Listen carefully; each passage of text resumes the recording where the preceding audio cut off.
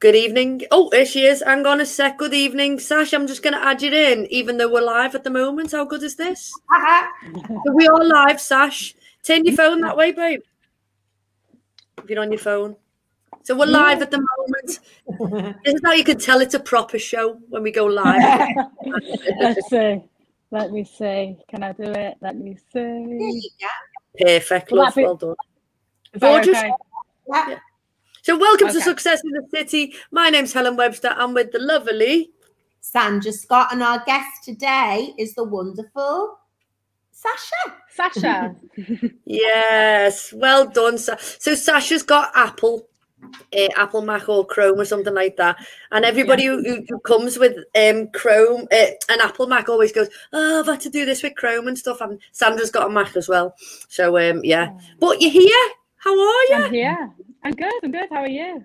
I'm very good. Thank you. Very good. I'm dead excited that you're here. Dead excited. I'm excited to be here. Cool. So first we do a shout out to the kids. Okay. Any young people who've done amazing things? Sandra, any young people who've done amazing things? Yeah, quite a few. Actually, I've had a really good week with the young people, and I met a lovely young lady on Saturday morning who I'm going to be doing some work with, and another young lady today. So that was great. And I'm sure you're going to give a shout out for the young people we met today. So I'll let you do that. Thank you.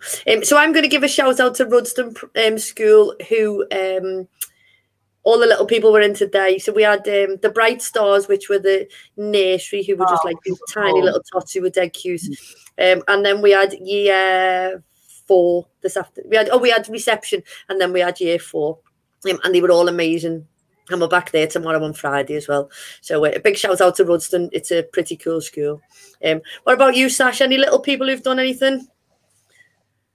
You know what? I've seen no little people the last few weeks at all. I've seen none. Oh, haven't you? No, so I'm a bit jealous of you two now. I know. You'll be well jealous of us. Yeah. So success personally, what personal thing has happened to you this week that's been amazing? Can be anything, like having your hair cut or anything. Hasn't got to be like really something amazing. Go on, San. Oh, well, I've had a few things. I've got some new clients as well and things, so that's really good.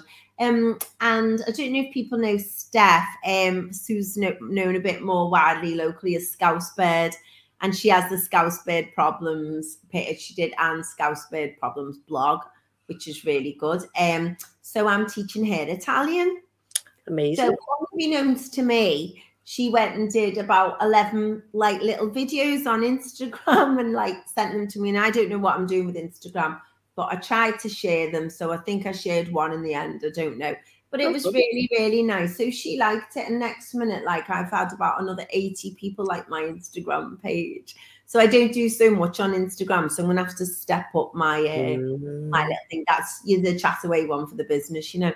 So that was really good. And she knows loads of Italian already. So we had a really cool lesson and everything. Brilliant. So that's pretty cool. Yeah. What about you? Well, I'm going to ask Sash. Sash, what boss things have happened to you this week? I've had quite a good week. I've been able to post out some new interviews on my YouTube channel, which is always good. And got some new subscribers, which always excites me. Nice. So it's been a good week for me, actually. Brilliant. I'm loving that. So my success is I did the Anglesey 10K on Sunday. So I'd booked myself in for the Anglesey half during lockdown because I thought, give me something to focus on. And I did loads of training, and then it'd been postponed 3 times. And then basically I forgot about it. And then I got an email, I got my race pack come through, and it said, well done, here's your, and I thought, oh God, I haven't done any training. So I asked them, could I change it from the half marathon to the K-Night Cross so I could run with the dog and do a 10K? So they were like, yeah, that's cool. So they changed it, and I was like, happy days. Didn't realise it was going to be as tough as it was. So running on sand and running in the hills, I would say a 10K on the trails is harder than a half marathon on the road. Wow. Yeah. So my legs were in bits on Monday. I couldn't walk. Tuesday, I was a little bit stiff. Today, I'm all right. But I was like, didn't do any cool down or anything. I just like, oh, yeah, I feel great. But I absolutely loved it. So I think I'm going to become a trail runner. Nice. So there you go. You. Thank you. Thank you. And Poppy's ears. She's pretty cool as well. She was pretty amazing. So, Sasha is in the house today. Okay, we're going to find all about Sasha a lot more. But first, Sasha, we're going to play this or that. So Sandra's going to ask me and you, and I'm going to ask you and San. Okay. So, Sandra, are you going first or am I going first? Go first today. I'm going to go first today. Okay. So, sort of like what you're doing now, because you're doing your podcast and things, which we'll go into a bit later on. So I've sort of themed it a little bit. So, professional or amateur boxing? Professional. Professional? Yeah. What about you, San?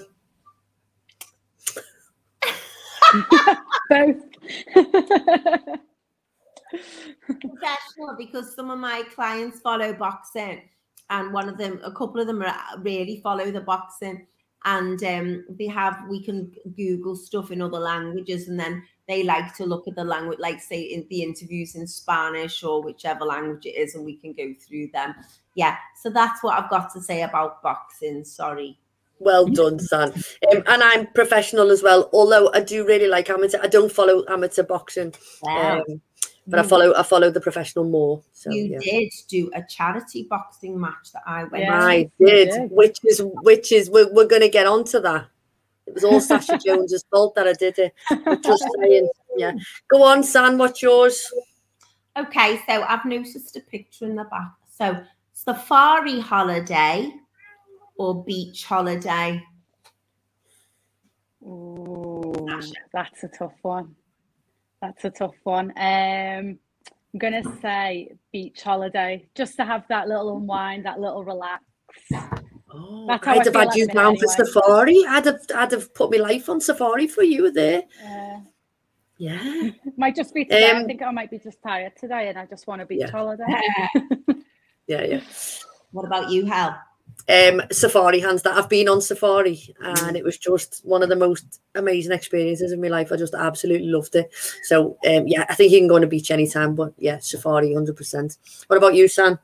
I've been on safari. If it was a one-off, one or the other, it's safari hands down, because what you see is amazing and it's fantastic and you remember it forever. But if it was every single year, it would be beach, because I need to relax. You relax because you like that, aren't you? And quite stressful when an elephant charges towards the van. So you've got to be quite careful. But I think for me, beach overall. But if it was a choice of a one-off, it's safari, definitely. Safari. Okay. So it's my turn. Okay. Motivational podcast or reading it in a book? So not an audio book, like a motivational podcast, or like are you better reading the quotes? How did they sort of sink in for you? Sash? I'm going to say book, because I think when I love podcasts, but when they say something really good, sometimes I think, have I just missed that? Because I'm busy like looking at the dog across the road as I'm walking down the street. Whereas with a book, it's just, I don't know, goes in more, doesn't it? Yeah, definitely. I listen to Audible a lot purely because of time. It's easier, and a lot of people say, I haven't got time to read. And that this is why I want the beach holiday, Helen, so I can take a book away with me to read. But if I have the time to read in a book, I much prefer, because it sort of goes in a bit more, as you say, you blink and you've missed something on a podcast or an audio book. What about you, Helen? 100% book. I can't do podcasts, or I can listen to a podcast for pleasure. So I can listen to like an interview or something like that. But anything that I've got to remember, because I can't do song lyrics or anything like that, can I? I'm rubbish at, So a total another. And also I like to turn the physical page of a book.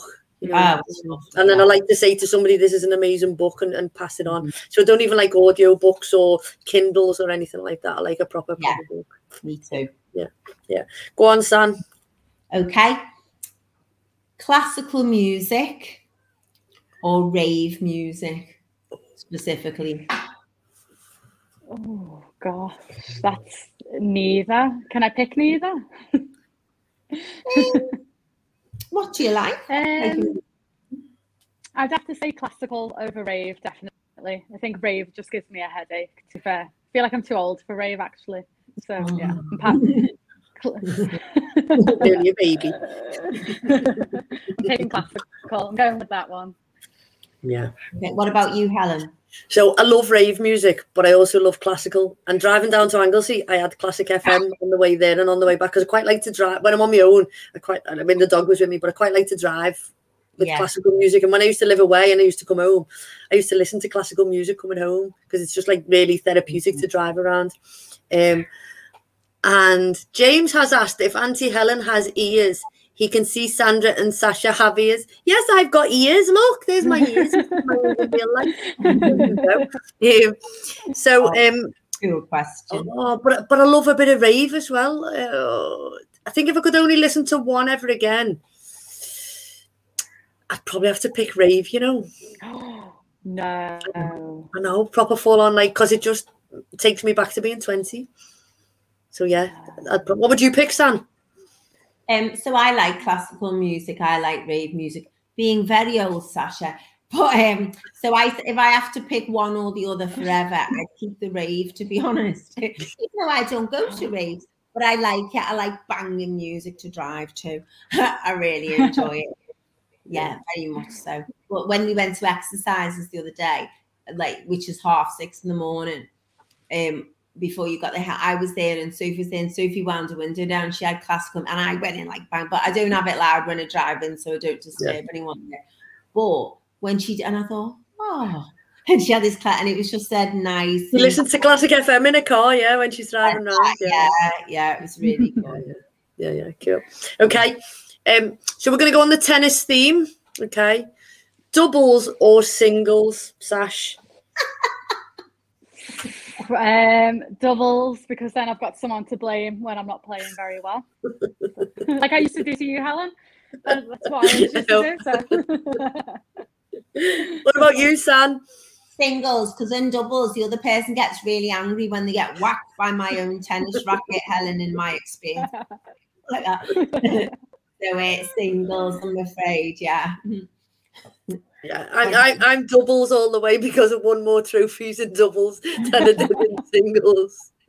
Yeah, no, I like doubles. I like the sort of tactics of a game of doubles, and you haven't got to run as much, have you, as the singles does you in a bit, doesn't it? A bit easier. Yeah. So yeah, go on, Stan.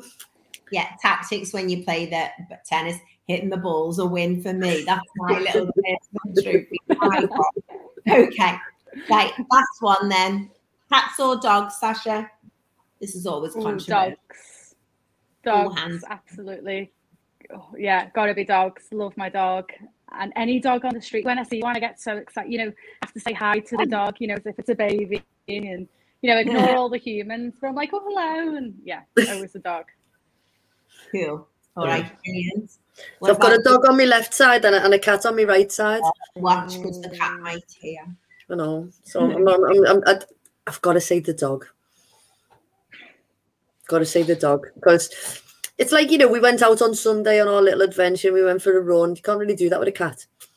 Can you? I'm really torn on this one. I love dogs, but I really love cats as well. I think cats are so cute and soft, but I just love dogs. Dogs are dead friendly as well, whereas cats can be quite aloof at times, and it's like they tolerate you even when you feed them.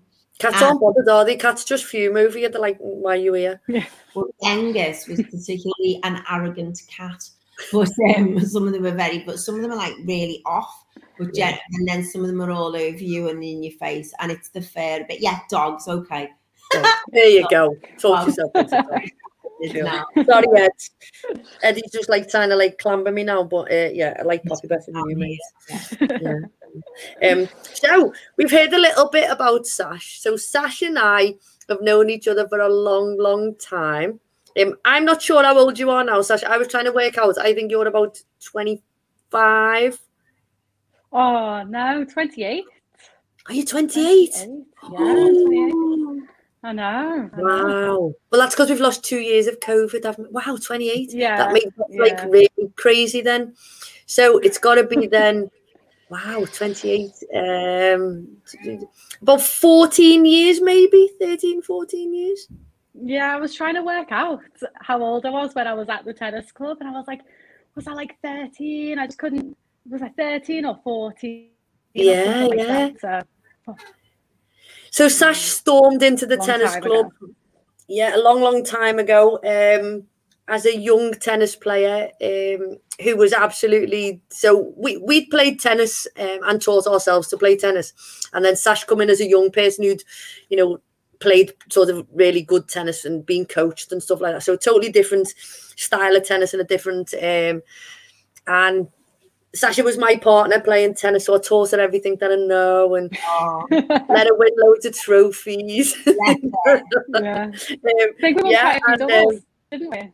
Yeah, we won a few. We won a good couple of years on the bounce there, and we did.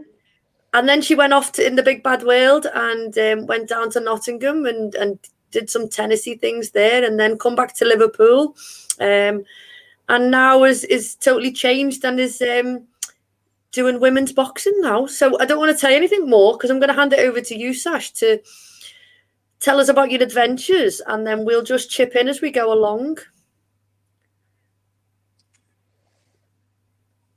So over to you. Yeah. Yeah, well, like I say, obviously I joined that tennis club. I was like 13, 14, wasn't I? And we won loads of doubles trophies. I've still got them somewhere, I'm sure. My mum might have. She might have threw them away by now.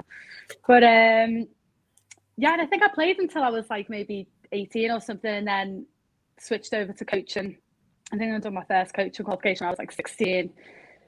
Dropped out of sixth form because I was like, oh, I'm just going to be a tennis. Then just carried on coaching. Obviously, coached in Liverpool for a couple of years. Obviously in that club and a couple of others, and then just got a really good opportunity in Nottingham. I think I must have been like 22, possibly, when I moved to Nottingham.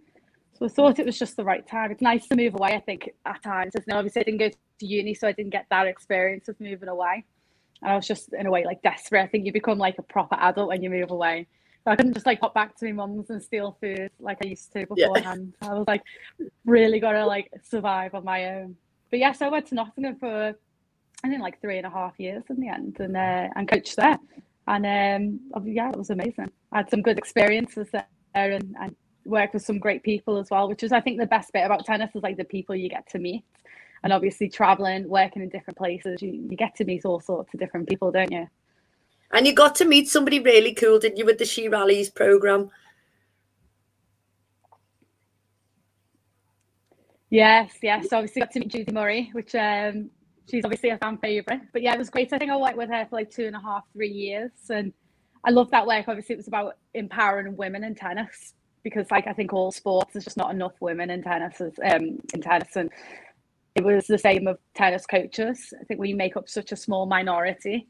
I think at the time when I was coaching, there was only like 17% of coaches are female, which is obviously just like it's far too low.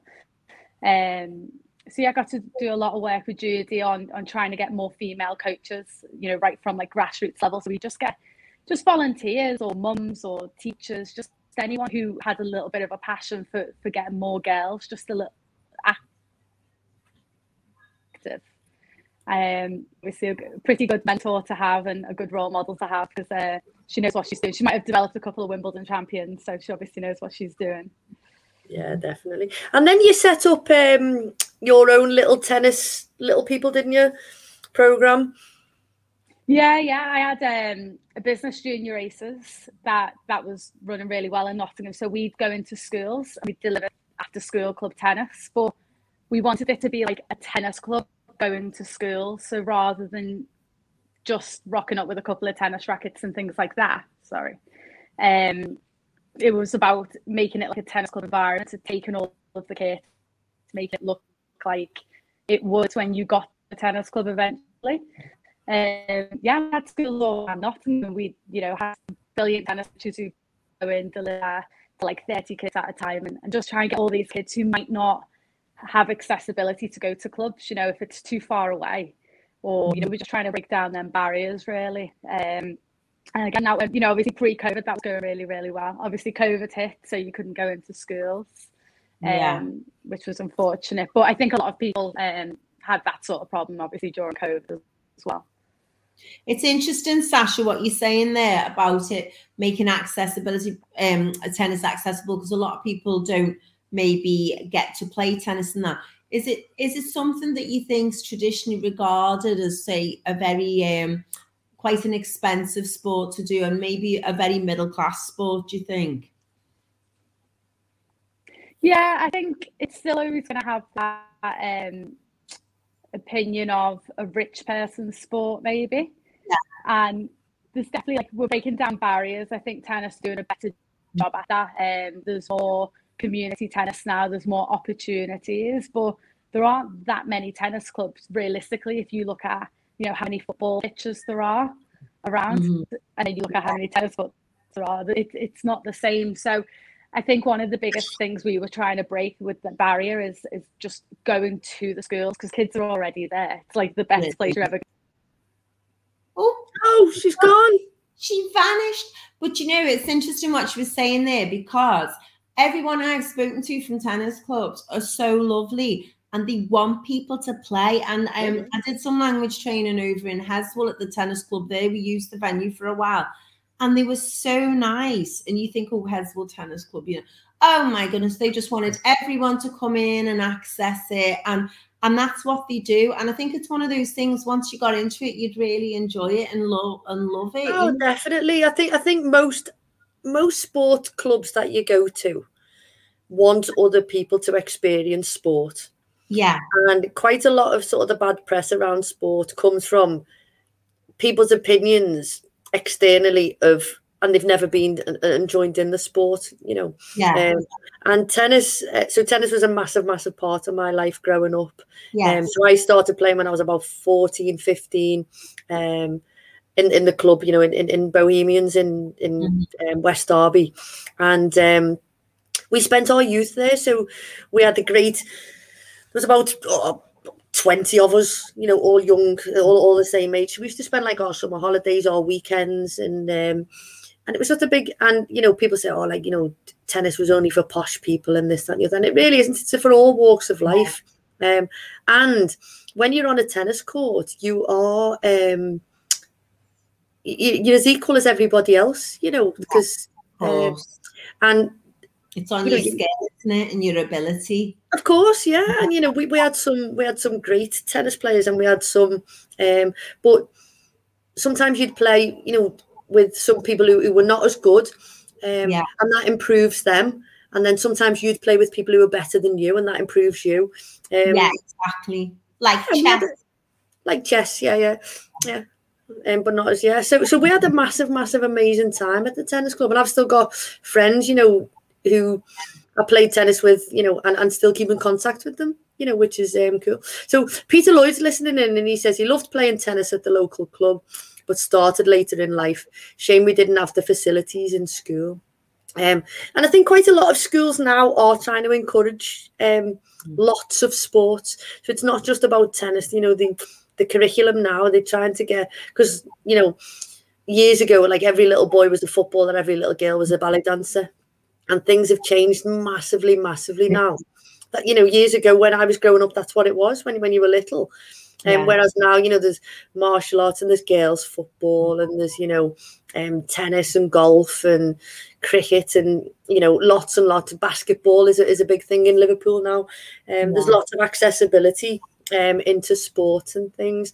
And Sasha ended up with an injury. So we were talking about boxing before. Sasha started doing some boxing training, and I'd followed her on social media. We kept in touch, even though she was in Nottingham. Just some little messages, you know, every time we saw stuff. And she'd done a bit of boxing, and I was like, wow, that's a big.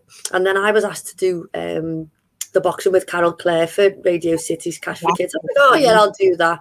Terrifying. Dear, oh dear, yeah. So most amazing thing training wise, loved it. Absolutely loved it. And again, I trained in Derry Matthews gym, and, you know, massively male dominated. And I used to go training at like 6 a.m. So I used to go in early before I went into work. Goodness. And all like, so the professionals used to come in, and they were just like so lovely, and they just, you know, they were so respectful, and they wanted to help you, and they were just really, really kind, you know, giving you little bits of advice and stuff like that, because you want to see people. Everybody's been a beginner. Most sports people, you know, get it, and they go, we've been a beginner and we'll support you. And then I did the boxing, which was so hard. But Sasha's done, I might be wrong, but she's done 4 or 5 fights herself personally. Yeah. And she's raised a lot of money, you know, doing the fights and things like that. And absolutely loved it. And then has shone, you know, and just become a real ambassador for women's boxing now.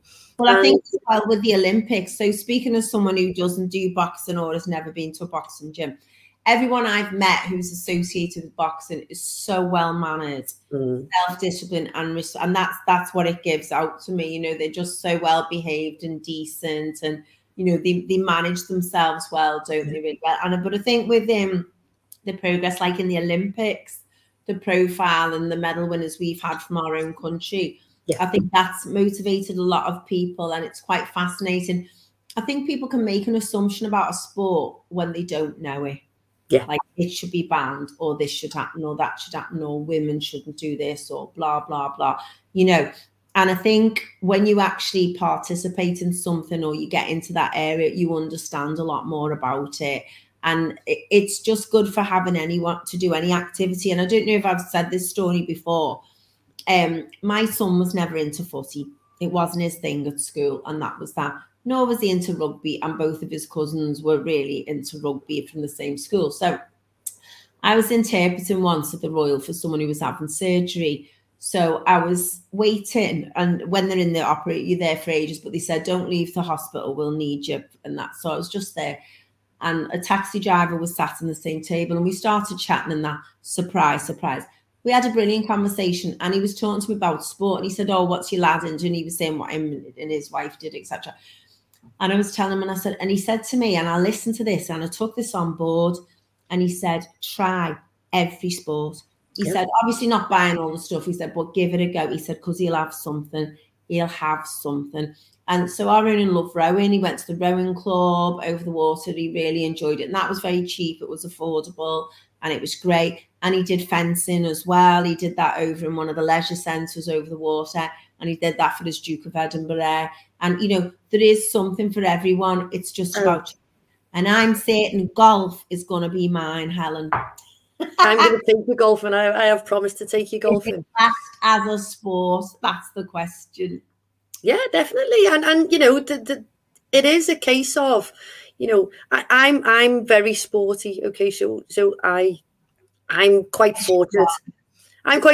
So I'm quite sort of good at every sport because I've got good hand-eye coordination. My dad is exactly the same. So my dad can just, he can pick a bat and a ball up, and he can play any sport. Yeah. My brother isn't. My brother's, you know, can't. He's hopeless. Yeah, he's hopeless, but he can build a house, and I can't. Build a house, which is handy. Yes. Yeah. So, but I do believe that there is a sport in everybody, and I always say to people, you know, it's about exercise and movement and things like that. And it's not about being amazing at a sport. It's about going in and enjoying yourself and you know, meeting new friends and experiencing new things. And from tennis, you know, we travelled all around Liverpool. We used to play, and we used to play around the county as well, you know, and things like that. I met some lovely people, and I think you'll see like loads of lads who play footy, and they've played footy, you know, all over the place. And so you get to see other places as well. You know, Sash went to America. She's been to America a couple of times on a tennis camp. And so being able to experience things like that through sport is just unbelievable. It gives loads of opportunity as well. It's like Marty Sang was talking last week, wasn't he?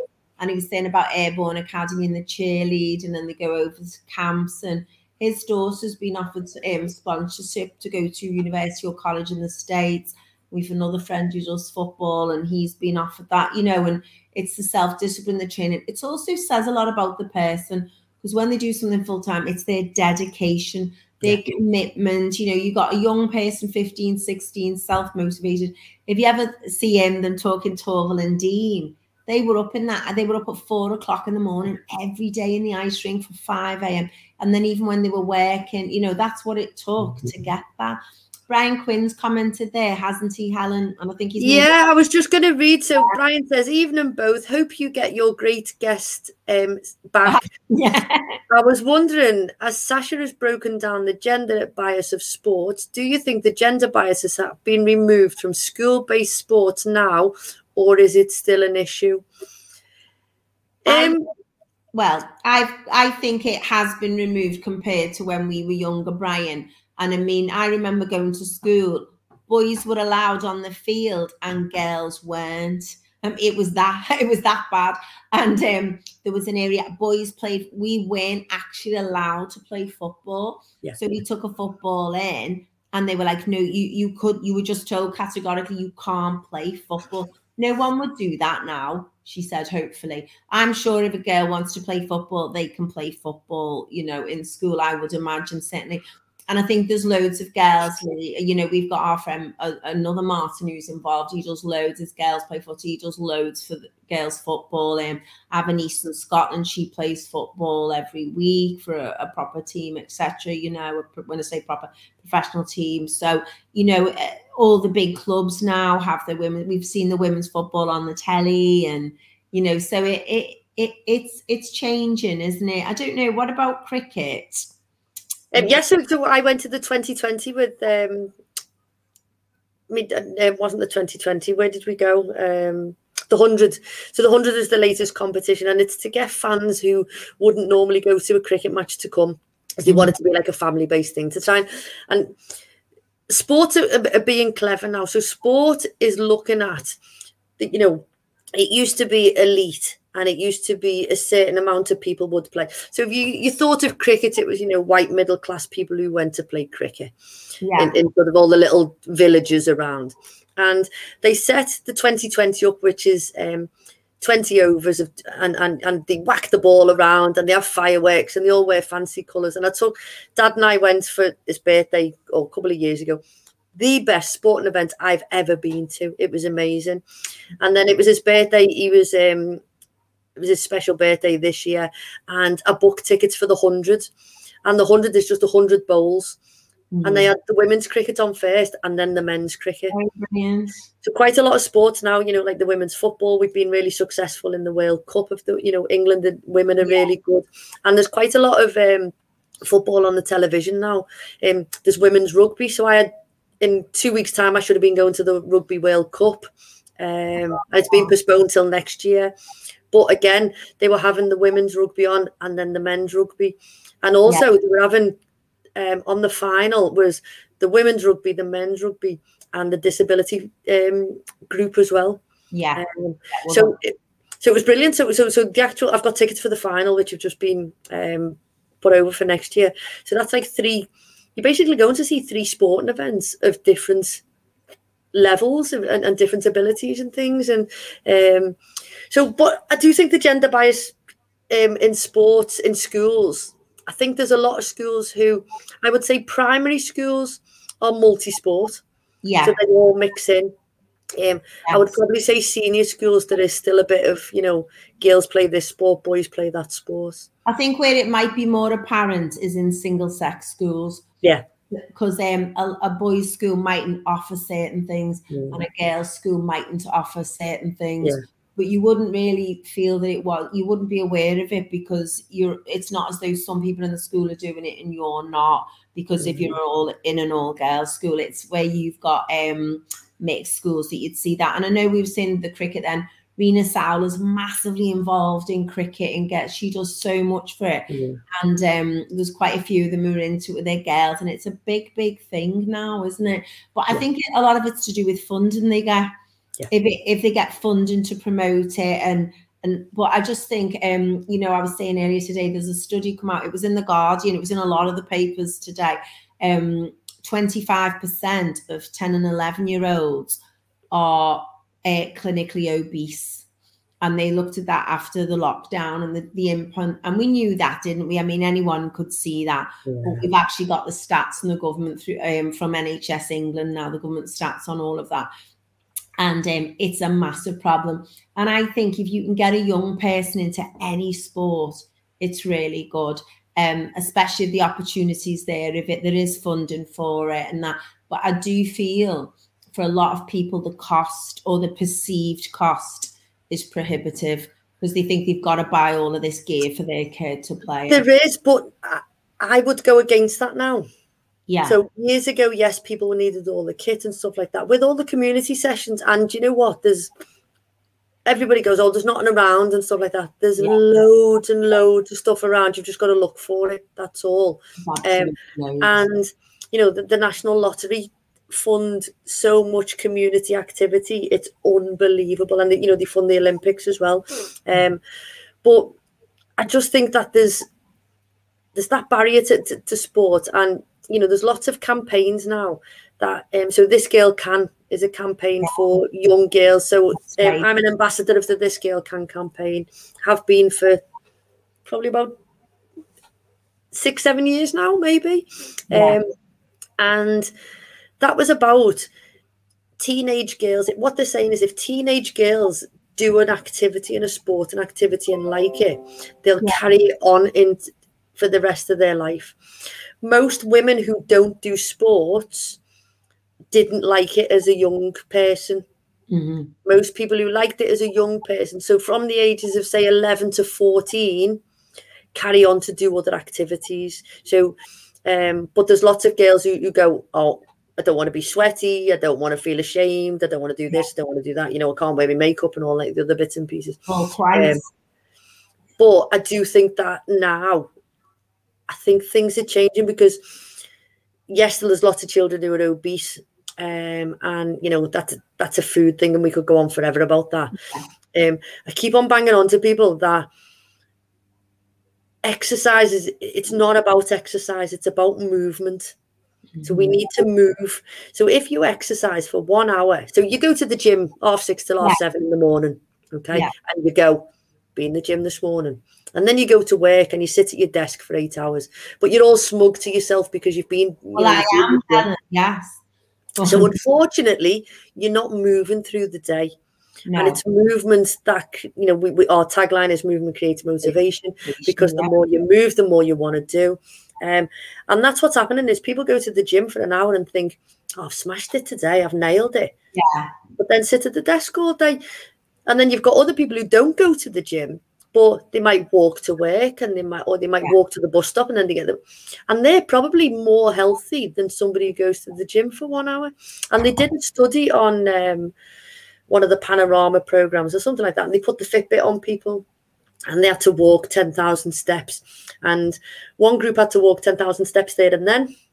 Yeah. And one group had to walk 10,000 steps through the day. Yeah. And then they recorded. And the ones who walk through the day, everything reduced, their blood pressure reduced, you know, because they were just physically moving more, and that's where all the problems are coming from, is from just not moving. It's a vicious circle as well. So if people are moving throughout the day, as you said, the blood pressure gets reduced. But if you're not, what happens is your blood pressure goes up and then you feel less able to do something. And this is what I've been reading a lot of articles, and it's saying, don't think, oh, I've got to do my 10,000. All right, God, start with 2,000. Then 2.5, then 3. But I think it's right what you say, like people used to walk everywhere, didn't they? And you think how many cars are on the roads now, etc. And just even if someone got public transport, then you've got a good walk, or mind you, sometimes in town you end up, people might park quite a way out and walk in and things like that. And I think it is a good walk sort of to and from work, or maybe lunch hour, and you know, makes such a massive difference. Or, you know, if you're doing jobs you feel much better, etc. Brian said, great discussion this. I love Sandra's story about try every sport because one will fit. Sadly, that wasn't my experience at an old boys school in Liverpool. So glad to hear your experience. It's 2 years ago, it was different. And I think one of the horrific things you were saying about young women not liking sport, maybe that women who don't do sports now. I wasn't a great lover of sport. I played tennis every lunch hour because I enjoyed it with my friends. Yeah. organised. My school was quite good for sport, but I didn't like it so much because it was things like if you forget your towel, you get a paper towel to get dried in the shower, and it's that type of thing. And I would think, oh, you're nasty people. And then when the school went comprehensive, we got a trampoline, which we all thought was fantastic, and we had a lovely teacher. She was so nice, and we all liked it, and we got a nice dance teacher, and they were nice teachers, and it did make quite a difference to us. Hopefully things are a lot better now.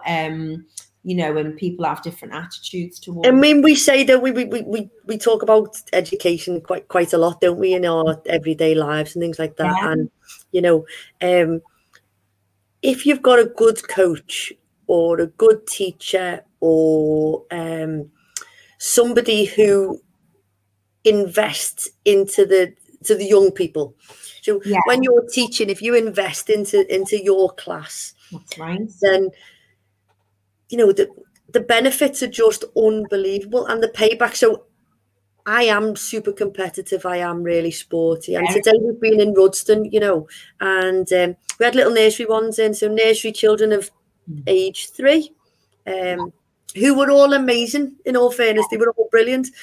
And then one little guy ran and, you know, we'd set it up as a football as well, hadn't we, as a goal. Because to encourage them, and you know the staff, or you know they've got a kick now, and you know, because they can, and they've got to bounce balls because they can. And a little one, he ran in and he proper slogged it with his, and I thought, I actually said like, oh, his pocket rocket left foot there. So if I had somewhere, I'd be like, right, okay, you're coming out because you're, you know, and we'll harness that, and you know, and I think if you're good at something, be good at something, be great at something, and all the other stuff will fit in. It's true, because it builds confidence. And if you get confident in one area, that knocks over into other areas as well, you know. Yeah. And it's what we say all the time, movement creates motivation. So you're moving around, you're doing things, you're participating, and it just makes you feel better, doesn't it? It makes you feel like doing more. And I know when I exercise in the morning, I am more productive afterwards, definitely. And my work that might be a bit mundane and boring goes a bit quicker and things, you know, if I'm writing on the computer and stuff like that. I read an article last week. So I read an article about how lockdown people have been sitting more. Yeah. And physiotherapists are being inundated with people with lower back problems and knee problems. And these physios are like, oh, what's going on? Anyway, what they've done is they've had a look at it all. And it's actually, the technical name is lazy arse syndrome. And what's happened is our glutes, so our glutes, which is our bum muscles, do so much for us, but we don't realize what they do. Okay, but they move our legs and they do so much for us. And what they've said is that people have been sitting for so long, our bums have actually switched off. So the bum muscles have switched off. So therefore, they're not doing the job that they're supposed to do. So that's why people are, you know, their backs are sore, because their bum muscles are not firing. And we have like different shapes of muscles in our bums, and they do different things and stuff like that. And it was a really, really interesting article. And I was like, do you know what? My knees have been really quite sore. And I do struggle with my knees. And I have been sitting down much, much more. Anyway, there's 4 exercises to do. And I did all the 4 glute exercises. And my bum cheeks were like really sore. And I thought, that's because I'm not firing them as much as I normally do. Well, I need those. Yeah. I need those exercises because I sit down way too much now. Yeah. And what they're saying is, if you sit down for an hour, you need to do an hour of hip flexors and glute muscles and things like that, because we're just switching off. And I think that's, you know, the calf muscles are the same. Our middle calf muscle is switched off because we don't do long distance anymore. So quite a lot of runners go out and run, but they're not training their middle calf muscle because they haven't, you know, and they just don't need. And so what happens is you can go short distance, but then your long distance And there's exercises specifically for your middle calf muscle, Yeah. to build that up, because that's your longevity. That's how you keep going and you keep going. But people are not training like that. And then you've got all these runners going, oh, so the amount of people who've got Achilles tendons, Achilles tendon problems, I would say I've spoke to about 8 or 9 people from lockdown. Because people just go, oh, I'm going to run, and they've upped the distance too much because they've been running a lot more than what they normally would do if they were working. But they think by going for a run, they're doing amazing, which, yes, they are. But you've got to train the muscles to take you for that run as well. Yeah. And I was a prime example about that at the weekend, because I hadn't done the training. My legs were in bits on Monday, Tuesday. Everybody was delighted about, because that's how I normally make them feel. That's exactly what I said. Now you know how I feel 2 days after your sessions. But as you said, though, it was up and downhill, wasn't it? It's not, and it's quite a different thing you were saying. Bryce said, yes, and interesting now recently when we were seriously restricted in our movement, that the nation, if not the world's mental health deteriorated. Absolutely. That was one of the biggest things, not getting out and about, not moving, because moving does release endorphins, exercise does, and it makes you feel better, doesn't it? It's million percent. Well-being, And we were having the conversation last week about so I people go, oh, you never sit down, you never do this, you're always on the go and stuff, and you don't even rest over a weekend. And I was like, well, my rest is walking in the woods with the, and I've now come to the fact, I've realized that trees are my thing. So it's like, I go for a walk in the park, and I love it. It's beautiful, and there's like greens. And I never listen to earphones. I've said lots of times, I don't listen to things as I'm out and about and stuff. And at the moment, my best time is when I'm in the woods. So I go to the park and it's beautiful, and with the dog and stuff. But when I'm like really close to trees, I think I've become like a little bit of a bit of a hippie type thing. I feel like the trees are going and just like pulling all stuff out of me, and I just feel like so relaxed. And the most amazing thing on the Anglesey 10K, we ran on the beach. Horrific. Me legs, so difficult to run on the beach, to run on sand, so difficult. Went round the lighthouse, come back, and then we were running in the trees, and the trees were literally, the path must have been 30 centimeters max. Yeah, a really thin, narrow path, in and out all of the trees. And the dog's like, she's cool, isn't she? So she's in front of me. And there was just like nobody around, and there was all these trees. And I just thought, I kept on thinking to myself, how lucky am I? This is just like absolutely amazing. So so trees is me. Trees is me thing at the moment. So Anna Sexton, who we met, she came into our office, didn't she? And she's done herself a challenge in November, so she was really busy in her life, and again for her mental health, she stopped, and she was like, right, I need to stop and look around. And she stopped and she looked, and she's looking for rainbows. So every day she's posting on social media, and it's not so much, it doesn't have to be a rainbow. It could be like beautifully bright coloured, and the things that she's seeing is unbelievable. Like she found a coloured umbrella which was like mashed in the corner, after it had rained. Like obviously the umbrella. And she's just got all these like dead cool things. So I think I'm going to pinch her idea, and I think in December I'm going to do trees. I'm going to do a tree a day in December.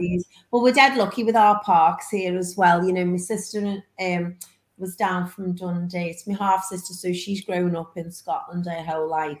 And where they are, they're in Broughty Ferry, which is really nice. It's a lovely little, it's sort of blended into Dundee now, which is where they're from. They moved out, and it's lovely. It's a really nice little place. But in Dundee, you literally are a mile and you're in the countryside when you come to the outskirts. Everything's, it's like, like Halifax and places like that. They're right on the countryside, aren't they? And she said, she liked it, and there was loads, and she loved it. She went to town. We went on the Floating Grace, which was just, if you have a visitor coming to the city, Sunday lunch, 25 quid a head. You get a nice lunch. The lunch was really nice. I had the vegan one. The nut roast was gorgeous.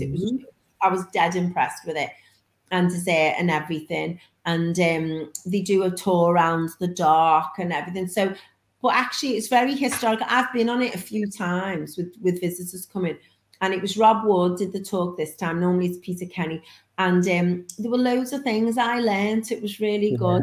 So my mum went, didn't she? My mum and her mates went, and they had afternoon tea, didn't they, on the boat? Yeah, but anyway, it was amazing. Yeah, so Jeanette was saying it was lovely, and there was an awful lot to do in the city. You know, so we were spoiled for choice every day. But she noticed that, and I said, "Oh, we've got lovely parks because we have, but you sort of purposely need to make the effort to go to the park, don't you, to see the greenery." And I think we are one of the greenest cities. Our trees are so lovely and established, and my son, you know, lived over the water. He says that he loves Liverpool for all the trees. He said the trees are so nice, and they are calming, and that's what he said. You know, you should give your eyes a rest.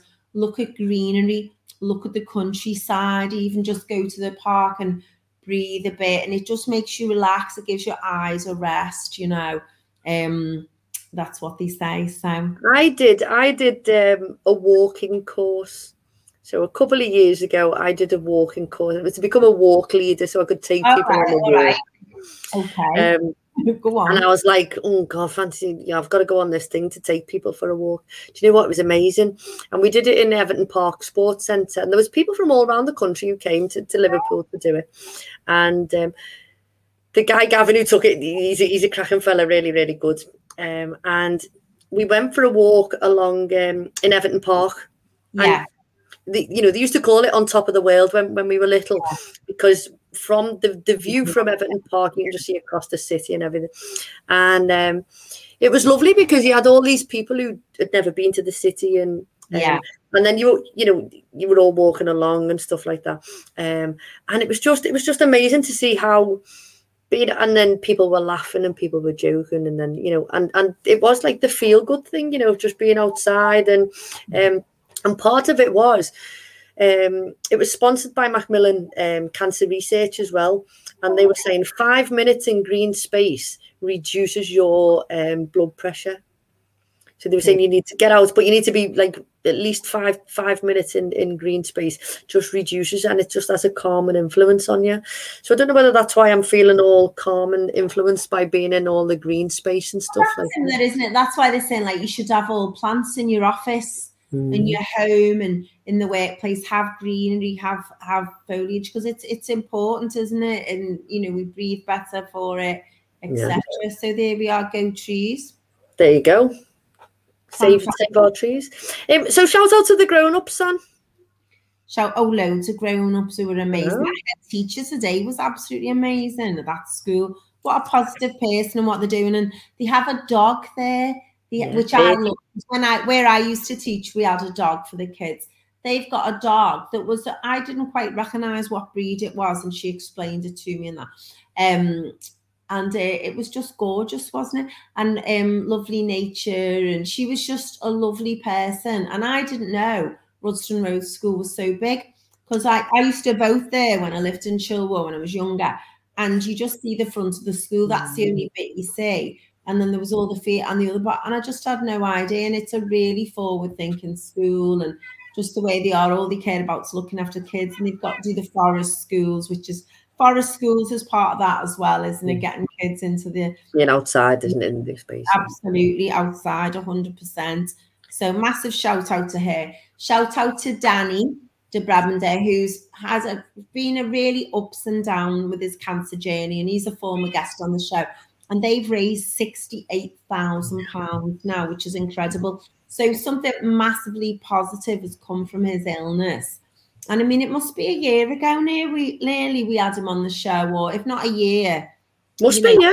He was one of our very first guests who come on, wasn't he? Yeah, he was on before Christmas, I'm sure of it. And he's done so much. And the money all people, and it's he's got it's a team as well. He calls it the team around him, and they all do so much. So massive shout out to him as well. What about you?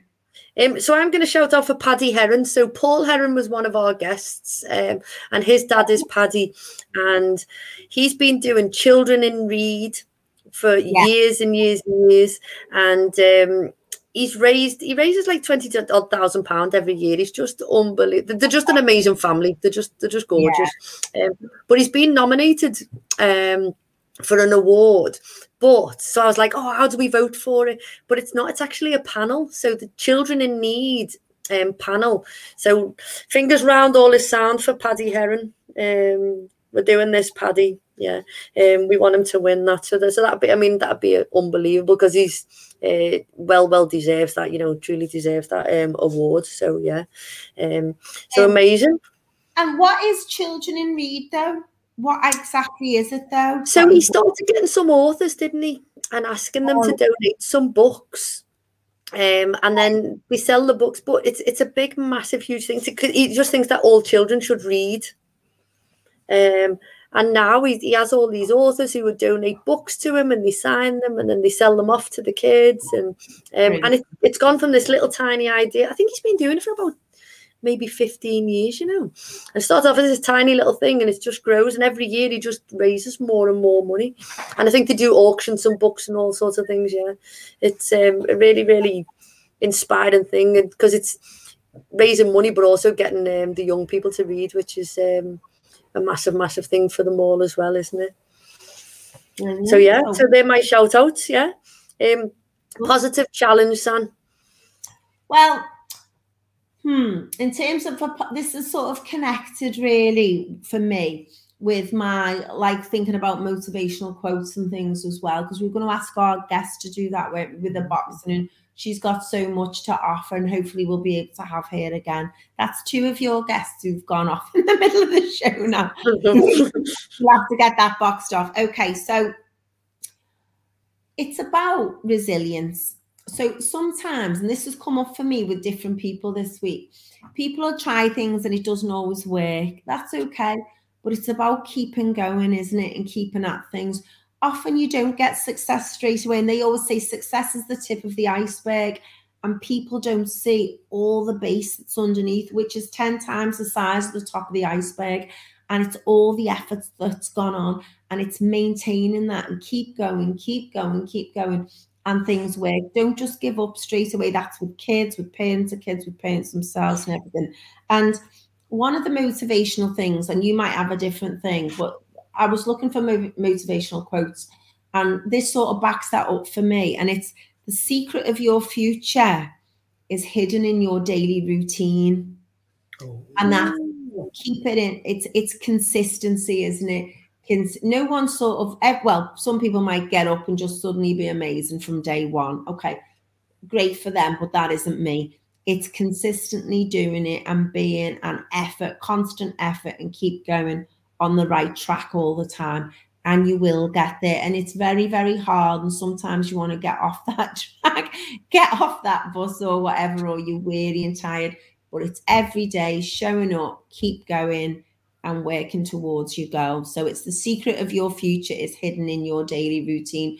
So I don't know whether that is a positive challenge. If I was to create a positive challenge, I'd say to someone, right, have your big goal, yeah, but have your little goals, your little wins that you want to achieve on the way. And just let's get going for your little wins first in your length for the big, for your big goals. So maybe set yourself some goals. That's what I'd say is a positive challenge. A small goal or a large goal of something you want to achieve. Yeah, and Tom's listening in. So Tom's is he in New Orleans? Is he? Or? Yeah, Tom's well, he's certainly in Louisiana somewhere, but I met him in New Orleans. Oh, apologies, Louisiana. I'm stuck in the hotel in Hurricane Katrina. So and he says adaptability is the key to survival. Absolutely. And that's what survival of the species who are adaptable do survive. You bang on there, Tom. Absolutely. And what time is it where Tom is? He's in New Orleans. He's in New Orleans. Yeah, he's in New Orleans. They say, yeah. So it's in the afternoon there. Amazing. Behind, yeah.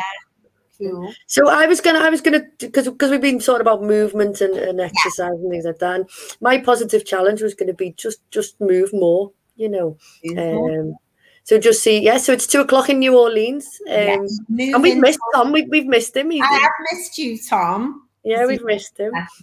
So I'm just thinking, just move a little bit more if you can. Whether it's getting up set a timer on your phone if you're working at home, and get up every 20 minutes and just stand up and sit back down again, or have a little walk around the house and then back in again. You haven't got to do anything crazy. I'm going to go for runs or anything. Just physically move more, whether it's swinging your arms around and moving your legs or whatever like that. So, yeah. So, Santa, we got a positive quote because I've got... Go on, you fire away if you've got one. So I put it up on social media, and it really resonated with me because we've been talking about sports and things like that. Yeah. And when I read this, I was like, wow. So it is, a good coach can change a game. Mm-hmm. A great coach can change a life. Brilliant. So yeah, it can be in business, it can be in sport, whatever. So I'm not here next week, so I'm just going to find a co-presenter. Oh, yes. Because I'm going to see Sir Ranulph Fiennes, which I'm super, super excited about. And so we will see you all next week. All right. Thank you. Thank you. Thank you, San. And hopefully we'll get Sasha back.